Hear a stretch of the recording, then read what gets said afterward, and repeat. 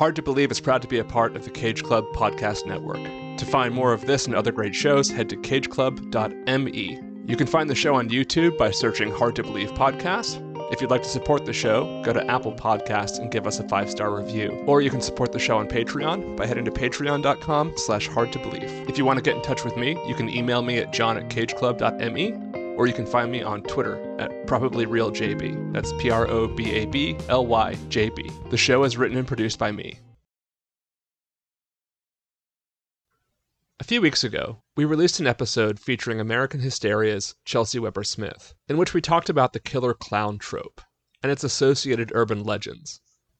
Urban legends occupy an interesting space in our belief systems. They often function as the place where folklore, moral panics, and conspiracy theories meet, a kind of safe center point where the most toxic and dangerous elements of those things dissipate into entertainment. The belief in urban legends plays an enormous role in shaping our culture, even if we hate to admit it. But you'd have a hard time finding someone who doesn't believe in at least one part of a famous urban legend, whether they fear the Slender Man or just refuse to eat unwrapped Halloween candy. Video game culture of the 1980s and 1990s, given it was born in dark video arcades and suburban basements, presented a perfect breeding ground for interesting and new urban legends and straight-up hoaxes. And the greatest of them all is the legend of Polybius, the mysterious rare game that came and went in a month in 1981 in Portland, Oregon, and was never mentioned again until it was, 20 years later. My guest today is my friend and giant video game nerd, Tyler Berth. I'm John Brooks, and this is Hard to Believe.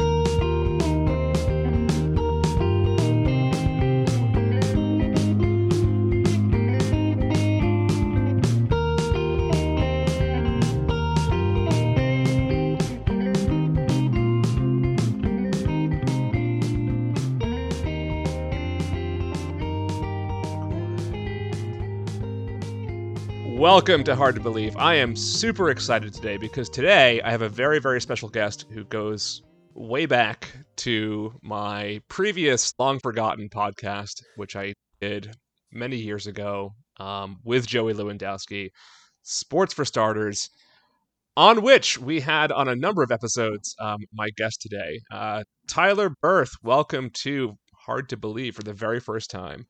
Thank you for having me, John. It's great to talk to you again. It's really fun to have you back. I don't think actually spoken to you since the days of that podcast. We mostly communicate via social media. I've liked a lot of your memes and a lot of your posts. So that's kind of how everyone keeps in touch these days. I think that's as far as I'm emotionally willing to commit. It really is. Like, people will ask me if I talk to so-and-so, and I'm like, yeah, I mean, I interact with them on social media. Is that what you're talking about? I like their posts. I react to their posts all the time.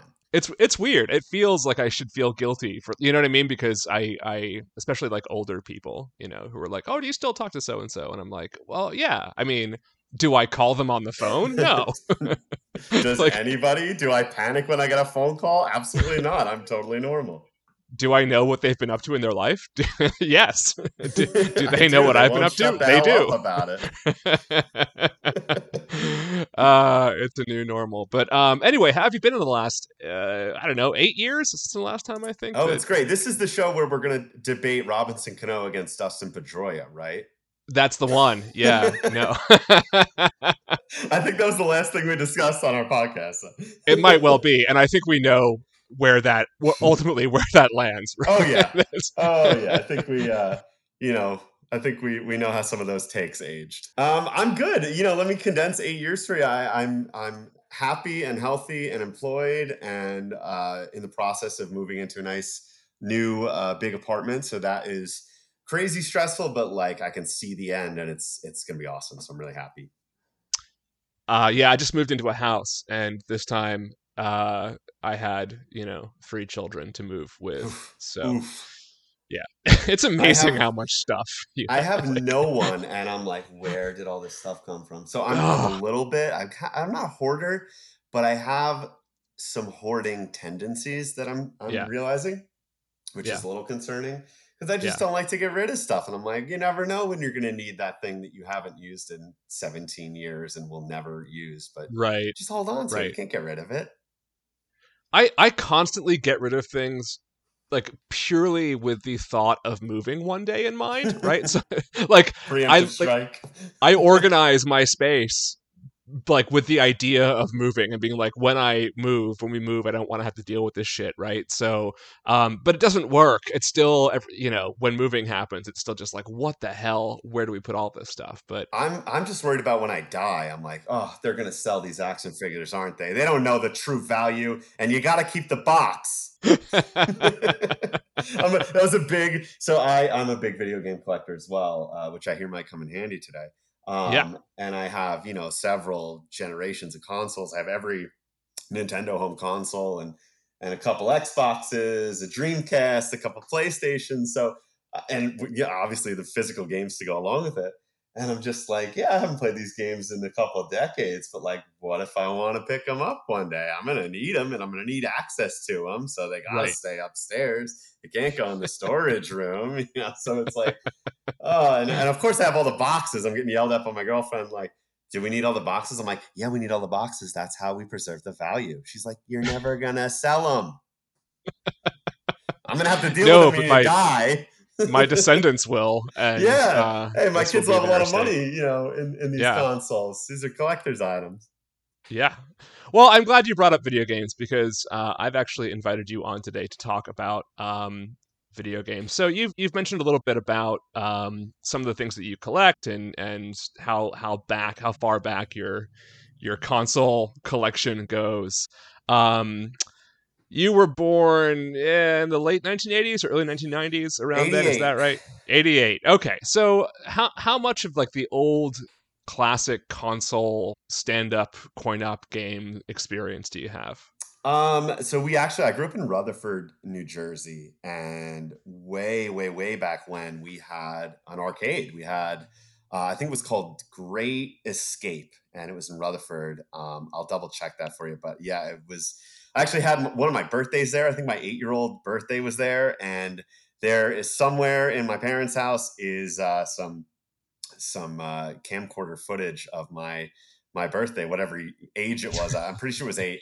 And we didn't have consoles growing up. I think my first console was the Super NES when the N64 came out. So like 96, Hmm. N64 comes out. Super Nintendo gets a big price drop, and my parents are like, "All right, you can get that. You can get that console. You're a generation late, but what the hell do you know?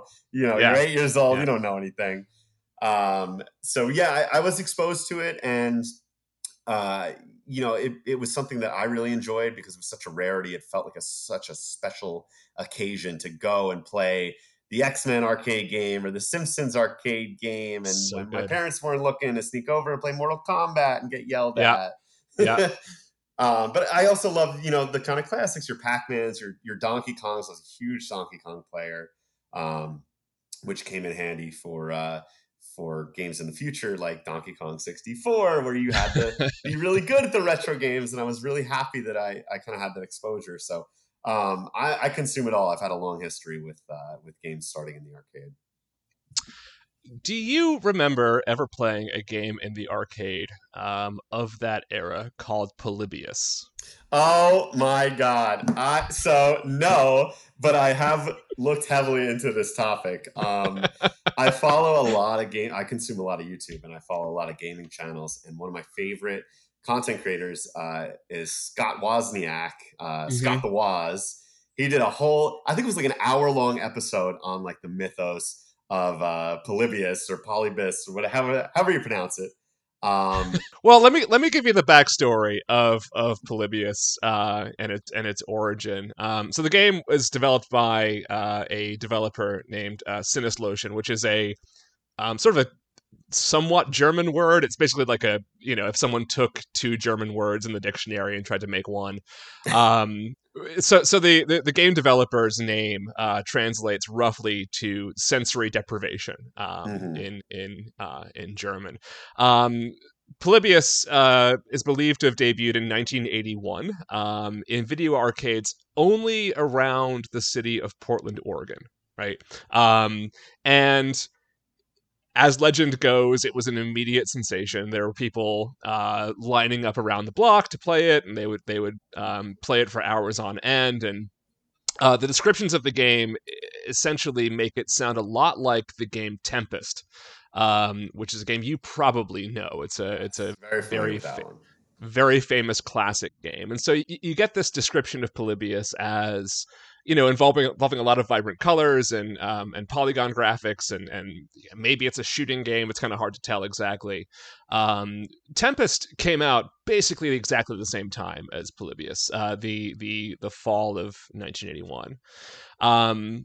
So the thing that makes it sort of famous, though, is not the game itself, but the sort of mysterious, as you say, legend surrounding the game. Players allegedly were literally addicted to this game, as though they were in like a trance-like state from playing it. They would play it for, again, hours at a time. Later, players would declare that they had hallucinations and amnesia and it felt like mind control or something like that. There's all kinds of different supposed side effects of playing Polybius. And then there's the Men in Black factor, right? So one of the other legends around Polybius is that players swore that every time they were playing, there were like mysterious men in like black uniforms and sunglasses like around the corner who were like observing them all the time, and that they had been placing patches and upgrades into the machines. And there's even like a story of the two teenagers who went missing after playing the game, like they were never heard from again. It's very, very strange. And then the weirdest thing is that after a month of being in these arcades in Portland, Oregon, all the Polybius consoles just disappeared and were never heard from again. And as you indicate before I started telling you all this, none of this ever happened. Yes. Right? Like everything I just said. The Mandela effect. Okay, so we're going to talk about the Mandela effect in a second, because if you dig into why this story exists and the apparent origins of the Polybius legend, the Mandela effect does definitely play into it. There's a lot of really interesting sort of underlying psychological things going on here, but this is a classic urban legend. There was never a game called Polybius. There actually is a game called Polybius now, which we can talk about a little bit later, like history, sort of, or self-fulfilling prophecy. Like right, it was retconned in. It was retconned into existence by some clever programmers who made like a PS4 version of Polybius. But when Polybius first sort of appeared on anybody's radar as having existed was around the year 2000. And so none of the stuff that I just said has any bearing in any history whatsoever. There were not two teenagers who disappeared. There were no Men in Black in Portland arcades. What do you know about the origin of the Polybius story? So yeah, I mean, you kind of recapped it well. I'd heard a lot of that. I've heard it was mind control or this testing for secret government positions based on your score. If you hit a certain threshold, you would be contacted by the government because you displayed a certain skill set that they would be interested in, stuff like that. Almost, I know there's another 80s movie where what was it, oh, I can't think of the name of it. The Last Starfighter. Yes, yeah. That. Yeah. It kind of had that vibes. Yep. So I had heard some of that, but it reminds me of the beauty of like the pre-internet era where, in the schoolyard, you could hear kids talking about stuff that didn't happen just to sound cool. Like I remember in the original Super Smash Brothers, you could unlock all these characters that no one's ever seen. You just had to do this. You had to beat it on ultra hard mode in under a minute, and you get Sonic and he's totally there. And I did it and my cousin showed me and it's totally legit. And that's kind of how it seems like it's spread, which is cool, but everyone adds a little something onto it. It's I was being watched by a guy playing it. Oh, well, my cousin was actually one of the people who got taken in and we haven't seen him. And like, my parents are really concerned. Like, which just adds Yeah, on. It's like a snowball rolling yeah, downhill, just gathering momentum and other garbage. yeah. Well, and the fun thing about urban legends is unpacking where they come from. And I think what's so interesting about this one is that I think the origins of it are pretty clear. It is a very highly manufactured urban legend, um, where the years between 1981 and 2000, nobody is talking about Polybius because it was probably made up around the year 2000. But part of the urban legend is that people were talking about it between 1981 and 2000, right? It's like it's the urban legend part of it was factored into the urban legend creation of it. Right. Right? It's really really fascinating. Um, so there's a couple things that we should first of all establish. The reason I use the year 2000, there's a British video game journalist, a guy named Stuart Brown. He pointed to two really important facts about sort of unpacking the Polybius story. So he says that basically he's done the research and he can't find any mention of this game in any capacity prior to the year 2000. And that the first time he can identify a mention of Polybius is on a website which you probably know called coinop.org, which I'll talk more about in a second, which was founded by a guy named Ken Kohler. So Kohler is almost certainly the culprit here because the name of this video game first just appeared as part of a database on coinup.org without really any information about what it was, but just like the existence of this game was sort of willed into existence on coinup.org by Ken Kohler. Now, the thing that really points to Kohler as being the protagonist of this story, the mastermind, is that, and we're going to talk more about GamePro as well as being one of the weird sort of channels of video game hoaxes. But in 2003, he was cited as the source in a GamePro piece about video game legends, and GamePro looked into the Polybius legend and found that the existence of the game was, quote, inconclusive, which is a really, really great way of keeping a conspiracy theory and an urban legend going, is Right. saying, well, we can't tell one way We or the can't other. say for sure. Even though we have no evidence to support it, we can't say for sure. Are you familiar? Let's talk first of all about coinup.org. Are you familiar with that website? I am familiar with it. I am not well versed in it. Kind of the same thing with GamePro. They're on the fringe of my knowledge. Just as someone who consumes a lot of video game related content, but my familiarity with them is not super in depth. So coinup.org was a sort of a very early kind of social media. It was a place that would database all of these sort of classic arcade games, and even the ones that really did sort of appear in a few arcades and then vanish, which happened not uncommonly because some games were bad and didn't last very long. And just like a movie that would appear in a movie theater for a couple weeks and nobody saw it and it was gone. Before in the early 1980s, before we had home consoles and you had the adaptations of coin-op machines into home consoles, there were a lot of games that just sort of never registered with anybody. And so coinup.org was a way for like collectors and enthusiasts and sort of nerds of this subgenre to get together and talk about these games and to help catalog them. And it had a huge message board, right? So people could talk about their memories of games and that sort of thing. So it really was the perfect venue for a hoax like this to catch fire. Now, most people believe that Kohler did this as a means of getting traffic to the site. By sort of being the obvious place where Polybius was born, as people investigated it, they would always come back to his website, and of course, the GamePro piece helped with that. So it's pretty conclusive, right? That he is the mastermind behind this urban legend.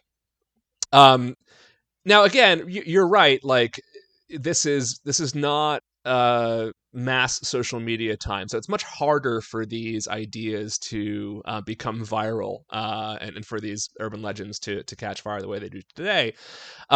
But as you rightly point out, video games, especially in the late 80s, early 90s, and even your own memories of being a kid in the early 90s or whatever, there were all of these rumors because everybody was playing the same games. Right? Everybody was playing Super Mario and Sonic the Hedgehog and Legend of Zelda and so on and so forth.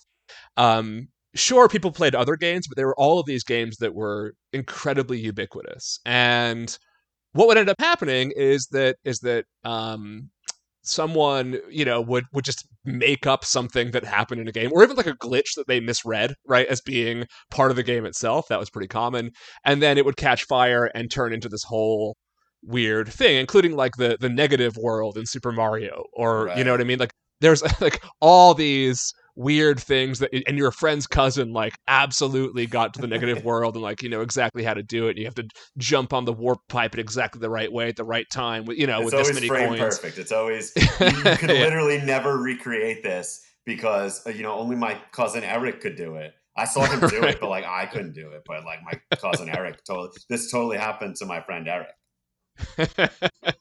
Now, GamePro was the most sort of fun, and least kind of corporate top down of the video game magazines, which included like Nintendo Power at the time. I was a Nintendo Power kid. That's where, Absolutely, I read yeah, both, but Nintendo Power was very curated, right. right? Like beginning to end heavily overseen by like corporate overlords. GamePro always felt more sort of rebellious and much more sort of user generated, right? So they had a lot of input from readers and sections that were really like very reader centric, and they had like a whole place where you could submit cheat codes and that sort of thing, and like several pages that would just tell you how to cheat through games, and it was very sort of, I don't know, it was very edgy 90s, right, sort of Yeah. video game magazine, which also made it a great place for these hoaxes to catch fire. Now, the most famous that GamePro above all else is probably responsible for, or at least responsible for keeping alive, is the legend of Shenlong, in another video game of the time that everybody was playing, Street Fighter 2. Mhm. Do you know about this one? I don't know. If have you played much Street Fighter in general? A ton. That was one of the games we had on my lovely Super Nintendo, and we played the crap out of it. We played a ton. So one of the things that like when you see those victory screens, right, and there's the dialogue where it's like you must defeat my so and so, right, Yes. or you shouldn't have come, whatever. Uh, one of the things that in the original Street Fighter 2 translation into English, Ryu says, "You must defeat Shenlong before you can defeat me." Oh yeah. Okay. Yes, I do recall this. Okay, do you know what Shenlong actually is? Wasn't it? I thought it was a mistranslation of Shoryuken or Hadouken or one of them. I thought it was the a mistranslation of one of the moves. Right. It's the sort of anglicized version of the uppercut super punch thing that both Rue and Ken do, right? Yes. Um it's called the Shenlong, and people were like, "Wait, who's this Shenlong character?" Right? His final boss. Who is he? And so some punk was like, "Oh no, that's actually Rue's master, and you can play as him if you do the following things, right?" And nobody could ever figure out how to unlock the character of Shenlong. And again, this is before Facebook and Twitter and everything else, right? That everybody had a position on whether or not Shenlong, the legend of Shenlong, was true, and whether or not it really wasn't a playable character in Street Fighter 2. GamePro kept this thing alive forever. Um, Including when they debunked it, they still kept making jokes about it, and they even like they someone like Photoshop, like early Photoshop version, like hacked a Street Fighter 2 machine to create a Shenlong character and like showed a screenshot of it. Like it was crazy. In the movie Wreck-It Ralph, there's a great joke about this. That in one of the scenes, they're like in the subway that connects all the different games, and graffitied onto one of the walls is Shenlong was here. Um, That's great. it's it's one of those jokes that like no one's gonna get Yeah, but unless the they people who do really love it. right the people who read GamePro in the 1990s. Exactly. That is very niche, but those people are having a ball with it. So GamePro, we can say, is one of the reasons why the Polybius legend caught on. Okay, so it gets worse. In 2006, a guy named calling himself Stephen Roach came forward claiming to be the founder of Sinistlotion. Again, who's the supposed creator of Polybius. So he talks about how he was like contacted by some shady group of people, some of Americans, to create a game that would like hypnotize children or whatever. And he wrote a post about this on, guess where, coinop.org. Oh, you So don't say. You don't say. so again, a few years after the thing had sort of been publicized and people were like doubting it, like just in time for it to fall off the radar entirely, a mysterious figure says, "No, it was real. I made that game. All of this is true." So you correctly bring up the Mandela effect, of which there's a lot of stuff going on, right? With Polybius, in terms of the way that people insist they remember playing it. To this day, there are still people who say like, no, it was real. I remember playing it.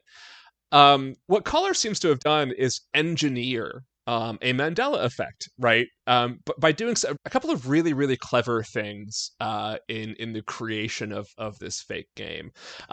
We should talk about what the Mandela effect is before we talk about how it works with the Polybius phenomenon. But Agreed. what's your understanding of the Mandela effect? So it's named after Nelson Mandela, who I believe the initial cause for the Mandela effect was a lot of people mistakenly believed that he was killed in like the 80s or 90s or something like that, Mm-hmm. and found out later that no, that's not the case. So it's, to my knowledge, the way I would explain it is almost like a false memory Mm-hmm. of something. You misremember something as a famous word that Roger Clemens used, misremembered, a mismemory. Yeah, it's a kind of a mass false memory. Right.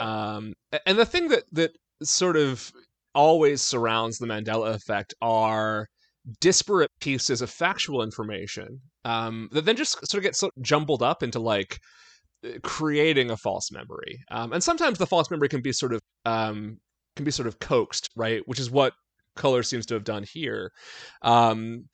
But with Nelson Mandela, the likely reason why people thought that, or first of all, because Mandela was in the news for being released from prison in the 1990s when he became the president of South Africa, and then there was like a couple of movies about Mandela before he died, including Invictus, and often when you think of like an old famous person getting a movie, it's because they died, right? Yeah, it's Um, usually posthumously. yeah. They're usually not in the audience watching themselves be, reflected on the screen. So it did kind of defy some of those standards. But yeah, I think that's exactly what it was. I think they heard about him, knew he was in jail from the apartheid, and just kind of Hmm. assumed. They didn't do the research to say, oh, why is he in the news? Right, He right. must have died. I guess that's what I'll remember from now on. Well, and then the other thing that plays into it is probably that there's that Mandela often gets sort of put into the same breath as Gandhi and Martin Luther King Jr. and the knowledge that those two people were assassinated, before their natural life concluded. Um, again, just sort of like Mandela then gets lumped into that category, and then your brain tells you that he was also assassinated. And so, you put that all together, and you can see why people would just sort of create this false memory. There's a really great episode of the revival of the X-Files from a couple of years ago about the Mandela effect that I highly, even if you're not like a huge X-Files fan, highly recommend watching. It is one of the two best episodes of the revival series, and honestly one of the best episodes of that show, period. It's hysterically funny, but it delves into this Mandela effect phenomenon. The Mandela effect reemerged, I think, in popular culture a couple years ago, because of this kerfuffle over the movie Shazam, starring Yes. Sin. Now, Tyler, do you remember the movie Shazam starring Sinbad? Did you watch that when you were a kid?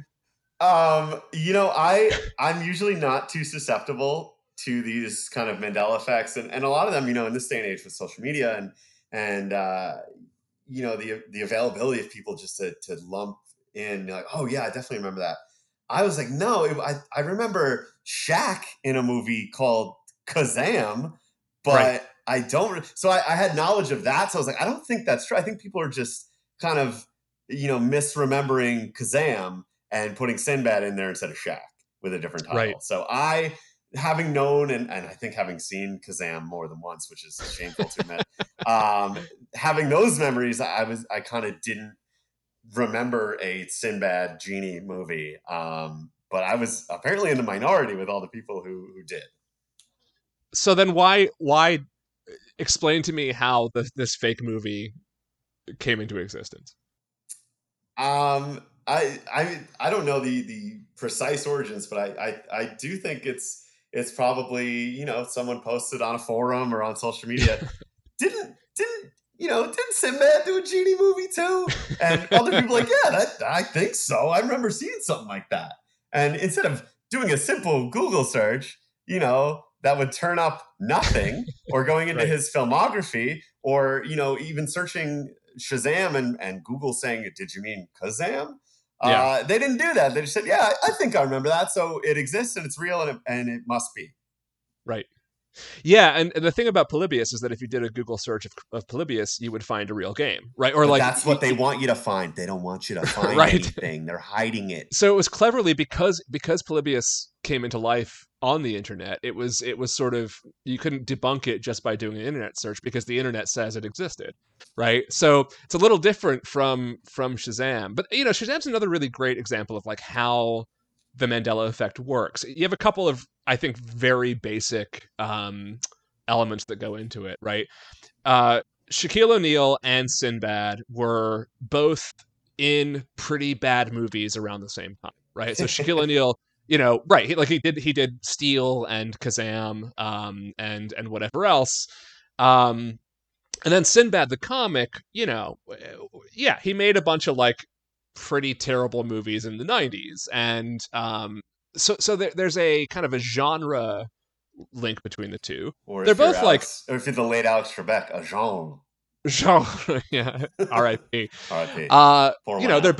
They're both black. They're both big dudes, right? Like so there's a physical resemblance between the two of them. I don't think Sinbad's anywhere near as big as Shaquille O'Neal, but like, no. And he's also a light-skinned brother. Right, that's true. There is that as well. But you can see, especially like suburban white people, confusing the two of them pretty easily. 100%. Right? It's like, especially moms. Mom, can we go see Shazam? We got Shazam at home, and it's Kazam, and we don't know the difference. Yeah, and also that movie you want to see doesn't exist. Exactly.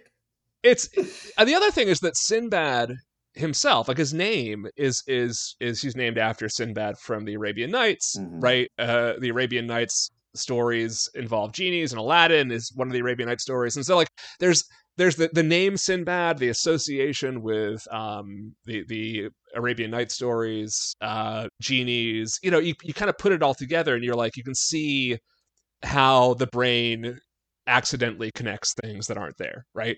And anyway, so that seems to be like what Koller has done with Polybius, and so there's a guy named You might know him, Brian Dunning, who hosts the Skeptoid podcast, which is really, really great podcast if you haven't listened to it. I'm not familiar, but I will check him out. It's good stuff. He has a really good theory as to how a lot of the specifics of the Polybius story came about.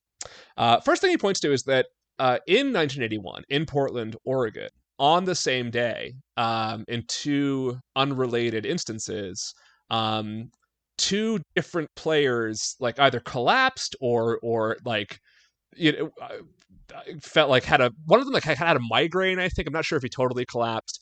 One of them was trying to beat the world record for playing Asteroids. And so I think he'd been playing for 26 hours straight or something like that. That'll do it. And was only drinking Coca-Cola during the entire time. And so he collapsed and was taken to the hospital, and like it was a local news story or whatever, and probably like was made its way around the early message boards later on in the internet, right? As sort of a legend of the Asteroids player. Another one did collapse, I think, from a migraine while playing Tempest, right? And that's I think the data that's really important there. Polybius is obviously, in the way it's vaguely described, right, inspired by Tempest. That's what you're supposed to think about.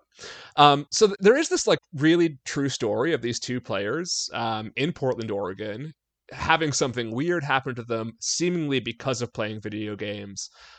Tempest was a very kind of psychedelic game. I can see anybody sort of playing it too long, especially in a dark arcade, and collapsing from a migraine. Sure. Playing Asteroids for 26 hours straight, you're bringing that about on yourself, right? But arcade machines were new.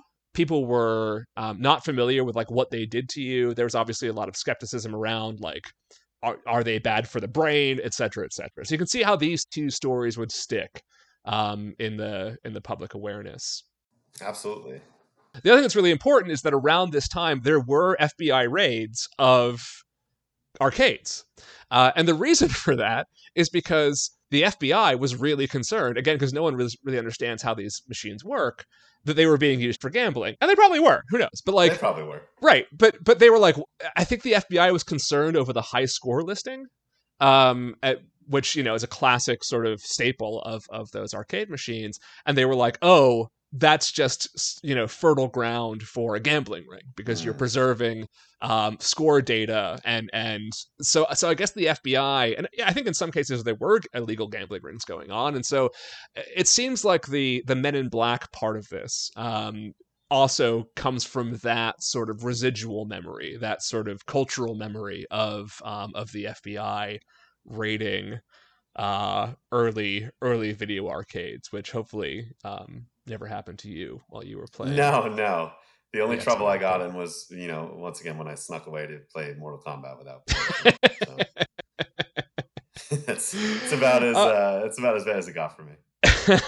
Now the other possible contributor to this is a game called Cube Quest, which I think is probably right because the poly in Polybius and the cube in Cube Quest sort of sound like they are a deliberate nod, right, to this other thing. So Cube Quest was a contemporary of these games, but it used Laserdisc technology. If you ever played like Dragon's Lair, right, which is a Laserdisc game. Like, it's really boring, but it was also really ahead of its time because you control the cartoon, or at least every once in a while pressed a button during a cartoon. Quick time event in a semi-interactive movie, if we're being generous. But yeah, I mean, it looked incredible for the time. It still looks good. I think there's a remaster that's out in like full HD, and it still looks, the animation is so fluid and smooth. It still looks great. But yeah, at the time, there was nothing that looked like it. No, right. And Cube Quest was not in the same vein, but it used the same basic technology. So it used Laserdiscs to produce the graphics. So it looked way cooler than pretty much anything else in the arcade. This also meant that it broke down all the time, and that nobody who was renting the machine could possibly fix it. And so with Cube Quest, what you had was, a machine that was constantly breaking down, and that you constantly saw repairmen coming in and putting patches on and fixing, and like the suspicion around that probably also factors into the Polybius legend. Um, so, sort of apropos nothing, Dunning also says, and you brought this up before, that these events in the early 1980s in these arcades probably influenced The Last Starfighter, which again is a sci-fi movie where a kid is very good at a video game, and in fact, the video game is training for an intergalactic war. And so once he breaks a certain score, the aliens come and say, "You're coming with us. You're our last hope for survival," etc., etc. Peak Um, 80s or whatever was that? Yeah, probably 80s, right? I would assume. yeah, it was 84. 80 peak. Peak 80s, right after Return of the Jedi. Obvious Star Wars cash-in, but actually a very good movie. If you've never actually seen it in its own right, I loved that movie as a kid. I watched it all the time. But yeah, you can pretty clearly see that The Last Starfighter is at least a relic of the fact that these urban legends were already in existence in the early 80s. Right. So when it came time to put Polybius into existence, you're already working with sort of certain ingredients, right, in creating this urban legend that very clearly already existed. The last obvious piece of inspiration here is MK Ultra. Not to be confused with the fifth version of the Mortal Kombat remaster A lot of Mortal on Kombat PlayStation. today. Very, very topical. I didn't realize how topical. MK Ultra has nothing to do with Mortal Kombat. Do you know what MK Ultra is? Yes, the wasn't in the 50s kind of mind control, government, right? Top secret, yada yada yada. Yeah, so MK Ultra was a series of top secret government experiments on civilians and others in mind control and the link between LSD and mind control. So the government was basically trying to figure out if they could, sort of hack the idea of mind control and use it for military operations and counterintelligence and yada yada yada. It was a conspiracy theory until it was declassified. So it first sort of came to the public's attention in the 1970s. So by the time of the early 80s, MK Ultra is already very much in the public awareness. That squares the 1981 element of Polybius pretty nicely, because it seems that the selection of that particular year also feeds into MK Ultra hysteria, and there's an element of Polybius that is like it's a continuation of MK Ultra. Instead of LSD, it's like crazy Tempest graphics, right? Which are kind of like LSD, but for kids. And it's pretty clear that's part of what's going on. The other reason is that, again, we think that Polybius, the idea of it came into existence in 2000. The U.S. Government Accounting Office released a report on MK Ultra that was pretty well known in 1994, and that's right at the sort of peak X-Files time. I've talked about on this show that the middle of the 1990s was really the golden age of conspiracy theories, until 9/11 happened, and then conspiracy theories really headed off into the far-right fascist quadrant of our culture. In the 90s, when everything was relatively honky-dory, we were worried about aliens because we had nothing else to be worried about if you lived in suburban America in the 90s. And so, we had the X-Files, we had MK Ultra, and it was pre 9/11. And so it just seemed like it seems pretty obvious that this is very clever. It's a very clever sort of taking a bunch of existing ingredients and weaving them together into a urban legend that would drive traffic to coinup.org, and did exactly that. So today, to this very day, I found this interesting. I found in Portland Monthly, the magazine, a 2017 article about the Polybius legacy by Eleanor Van Buren, and she says the following. So she's talking about people who are still sort of insistent on this being a real thing and carrying it on into future generations. She says, quote, take for instance Bobby Feldstein, who claims he was abducted one afternoon when he was 14 after playing the game in Coin Kingdom and experiencing mind-altering side effects. Feldstein tells producers he was led through a series of underground tunnels akin to the tunnels of Portland's Shanghai lore, and was found the next day more than 60 miles from his house in the middle of the Tillamook State Forest. Feldstein claims there was another boy with him, one who rescued him. Feldstein gives for-profit Polybius walking tours around Portland that attempt to authenticate his experience by returning to the former basement of Coin Kingdom. He claims the ordeal of the abduction ruined his life, telling the podcast audience, doing the tour is a way to exorcise my demons on a daily basis. And you get paid for it? Wow. That's what kind a of racket. I don't know what to make of this. Have you been to Portland, Oregon? I have not. I was lucky enough after high school to drive out to California, but we kind of went down through Arizona and Vegas and that way. So I missed the Pacific Northwest, but I do want to get out there. Portland is notably a sort of proudly weird place with a lot of keep Portland weird, man. I don't know what to make of this Bobby Feldstein. I don't know if he is just a kind of fraudster having a good time, which I think is the best case scenario here. Or someone who is genuinely disturbed. Can it be both? It could be both. Who knows? I find what's interesting though is that detail that he adds about there being another boy with him, right? When he found himself in Tillamook State Forest, which coincidentally happens to tie into the urban legend of the two boys who disappeared from an arcade in Portland while playing Polybius in 1981. So, it's like, did he just add that detail to sort of tie himself to the lore, or it's fascinating. But who's the other kid? We don't know him. He goes to another school. So he goes to a different school. He met him at camp, and you wouldn't know him. He's from a different town. Don't look into it, okay?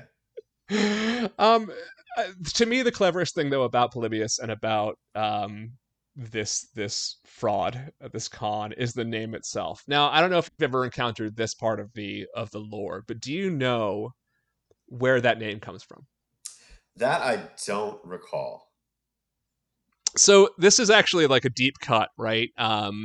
This is the most, I think, telling and the biggest wink to this whole thing being a giant fraud. In that Polybius is the name of a 2nd century BC Roman historian, who is famous for one really important reason. Now, so the discipline of history was effectively invented in the 5th century BC by a guy named Herodotus, and who's considered to be the father of history. And so the way that Western history is done, right, the idea of writing down things that happened in some sort of contextualized way, right, in order to preserve them for future generations. That wasn't really a thing until Herodotus basically invented it. But the problem with Herodotus is that he was also a complete fabulist, to put it nicely, right? He's a giant liar. He made up shit all the time, but that was also just part of history to him, right? History telling. You can make stuff up, you can embellish, you can make things look bad for a certain group and good for another group. That's fine. Polybius was one of the first people, first historians, who was like, you know what we should do? Fact check. Right?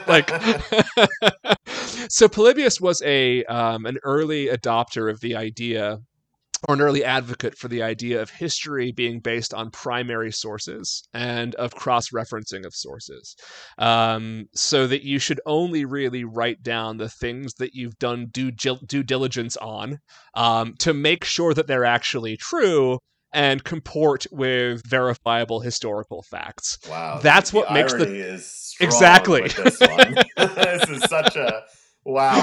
I had not heard that, and that is so. This is that confirms that this is just a big troll. This is a 20+ year troll, right? And he's just winking right at us, and people are still like, "No, but I played it though, so whatever." It certainly is. I mean, the lack of evidence. I think one of the biggest tells is that a few years ago, someone submitted a FOIA request for anything the government has on Polybius and got a note back saying like, nothing. Like we have no record of this thing existing, and we have no idea what you're talking Oh, about. you Thank you believe for the your time. government, John? Yeah. You still believe birds are real? Wake but up!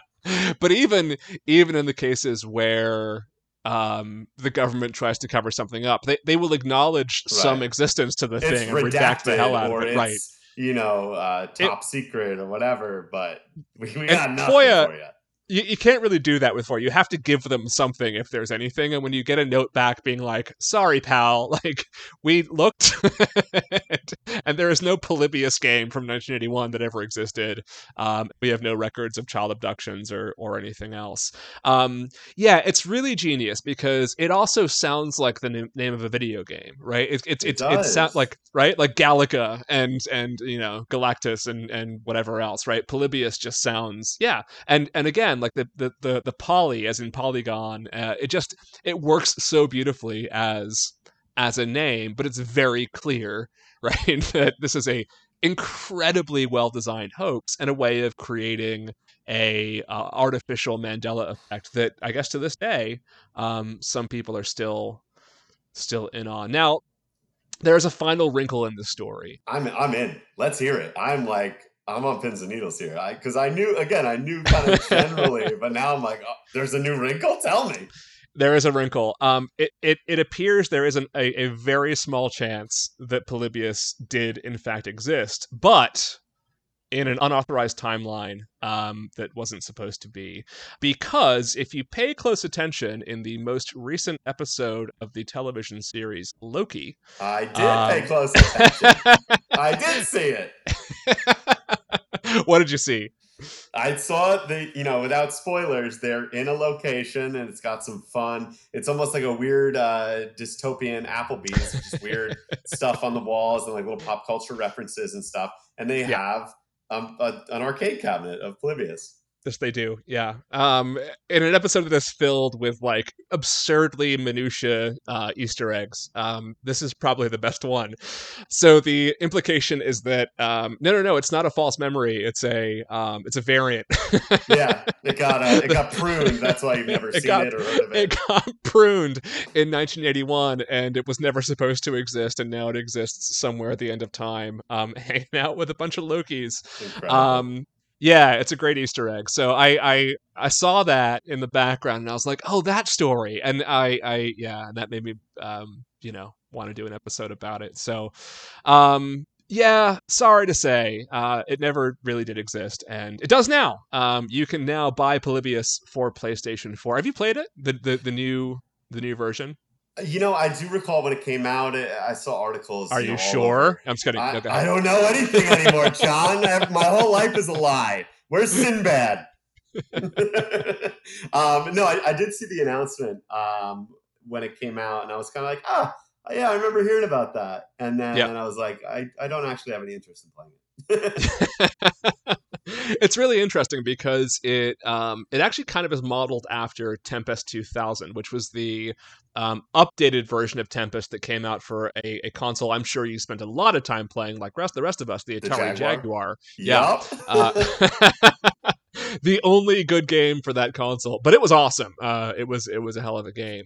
The Polybius update, the PlayStation 4 version of it, is basically the Tempest 2000 of Polybius, right? So it sort of imagines what the game would have been as kind of a Tempest ripoff with like some other weird shit going on, and then gives it sort of a third generation console gloss over, and then puts it with it's a very clever, like, in the way that Kohler sort of, again, retconned Mandela Effect as a retconned game coming into existence. It's a very clever thing. But I'm kind of impressed with the amount of research he had to do because, I wonder if he had heard of these stories of, the kids fainting or whatever, right, said, let me kind of inject some stuff in there, or like, the thought process is mind-boggling because he's clearly done his research. The fact that there are these indicators in history of some kind of weird, suspicious stuff that makes you say, maybe this thing, it makes you doubt yourself. There's that element of doubt that creeps in the more and more you hear, because you're like, man, there's a lot of stuff going on to just be a coincidence that we all made up a game in our memories, right? It seems too convenient. Yeah. It's got to be real. But he's also the perfect guy to do it, because he is literally hosting a site that is a database for all of these stories. Yeah. And right, and he has all of that research available to him. It's almost like insider trading. He's It privy to totally all is. this stuff, so he's pulling the strings behind the scenes. And in the infancy of the internet, there was no fact checking. There was like, oh yeah, we can't disprove it, so it's probably real. And if indeed he did, sort of rope GamePro into this intentionally, knowing the Shenlong story, as everybody did, right? Like from his generation, of course they'd go for it. Of course, like Right. they would do something where they're not going to say, and obviously it's bullshit. They'd say like, well, maybe, inconclusive. We haven't been able to Inconclusive, find that's the key evidence one term. way or always, right? If you want to keep an urban legend alive, you always go with inconclusive. You never say yes, it was real, or no, it wasn't, because if either one of those things, right, is going to basically like kill it one way or the other. The allure, the mystique is like, I don't know, that still could be debated to this day. It's got to be, but maybe. Yeah. But as it turns out, it's at the end of time with Loki. I love that. Like, yeah. As like a gaming kind of, I don't want to call myself a gaming historian, but I do, consume a lot of that content. And, because it is something that I got to, when I got into it, I knew there was a long history of games that I hadn't played, and I wanted to kind of familiarize. I almost equate it to when you find a new band or musician or new song that you really like, and you say, oh, they've got a couple albums out already. Let me go back and listen to it. It was kind of like that. It was like, right. I love playing my Super Nintendo. I want to see how we got here. I want to see, what Mario looked like, in his debut, in his first game, and all that stuff. So I kind of equate it to that. Yeah, and it's also, I mean, the other sort of really clever part of that nod in Loki is that it is the sort of thing that the God of Mischief would love, right? Oh, like this... 100%. It's right up his alley. This just like deliberate hoax to confuse people and like make it so that some guy in Portland, Oregon is like exorcising his demons of a trauma that clearly never happened. It's great. You gotta love it, especially with so many hoaxes and conspiracy theories that are so damaging and horrific these days. Right. It's fun to have like fun ones again, that aren't completely just stupid. like, I won't go into them, but I miss the fun ones, like who killed JFK.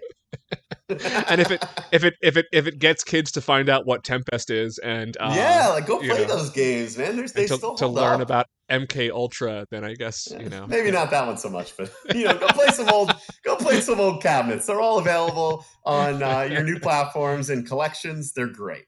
And download Polybius, the adaptation of a fake game that fooled a bunch of people for a long time. So incredible. Anyway, that's that story. Before we go, it's your chance to just promote whatever the hell you want to. Tell us to watch stuff or play stuff or whatever. I mean, play video games, learn about the history of video games. Done. I'm a huge retro gamer, so I love going back and playing the games that are from not only my childhood, but before my childhood, and just kind of learning the history of all of it. It really makes you appreciate how far we've come and how gaming has evolved and changed to such an art form. It really is. Games these days are works of art for the most part.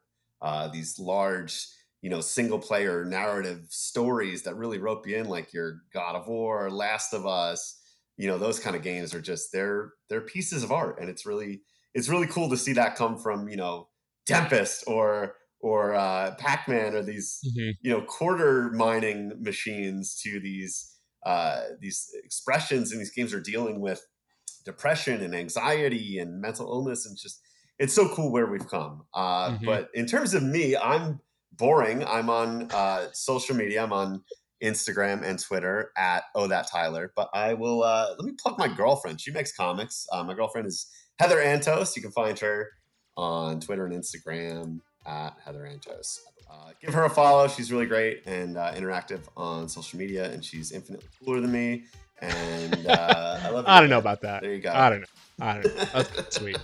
She is very cool. She makes great comics, and you should definitely follow her. But Tyler is also very cool, and yeah, you should write a book about the history of video games or something. I think that would be. I've debated it, kind of a coffee table book, but I life's hard enough without writing a book. Everyone's writing a book or a screenplay, so yeah, not me. Let someone else do it who's more talented and has more time for this shit. The cool thing about me is I'm not writing a book. Wow, way to stand out in today. I know. It's like not having a tattoo. I just like that's my. I don't my have new one either, and I'm also not writing a book. We're so cool. We should do a podcast together. We should. We don't have tattoos and aren't writing books with Tyler and John. How interesting. Coming soon. Nah, it's not. All right. I will have you back at some point soon. It's great to talk to you again and great to have you on after all these long years. Tyler, thanks so much. Always a pleasure, John. Thank you so much for having me.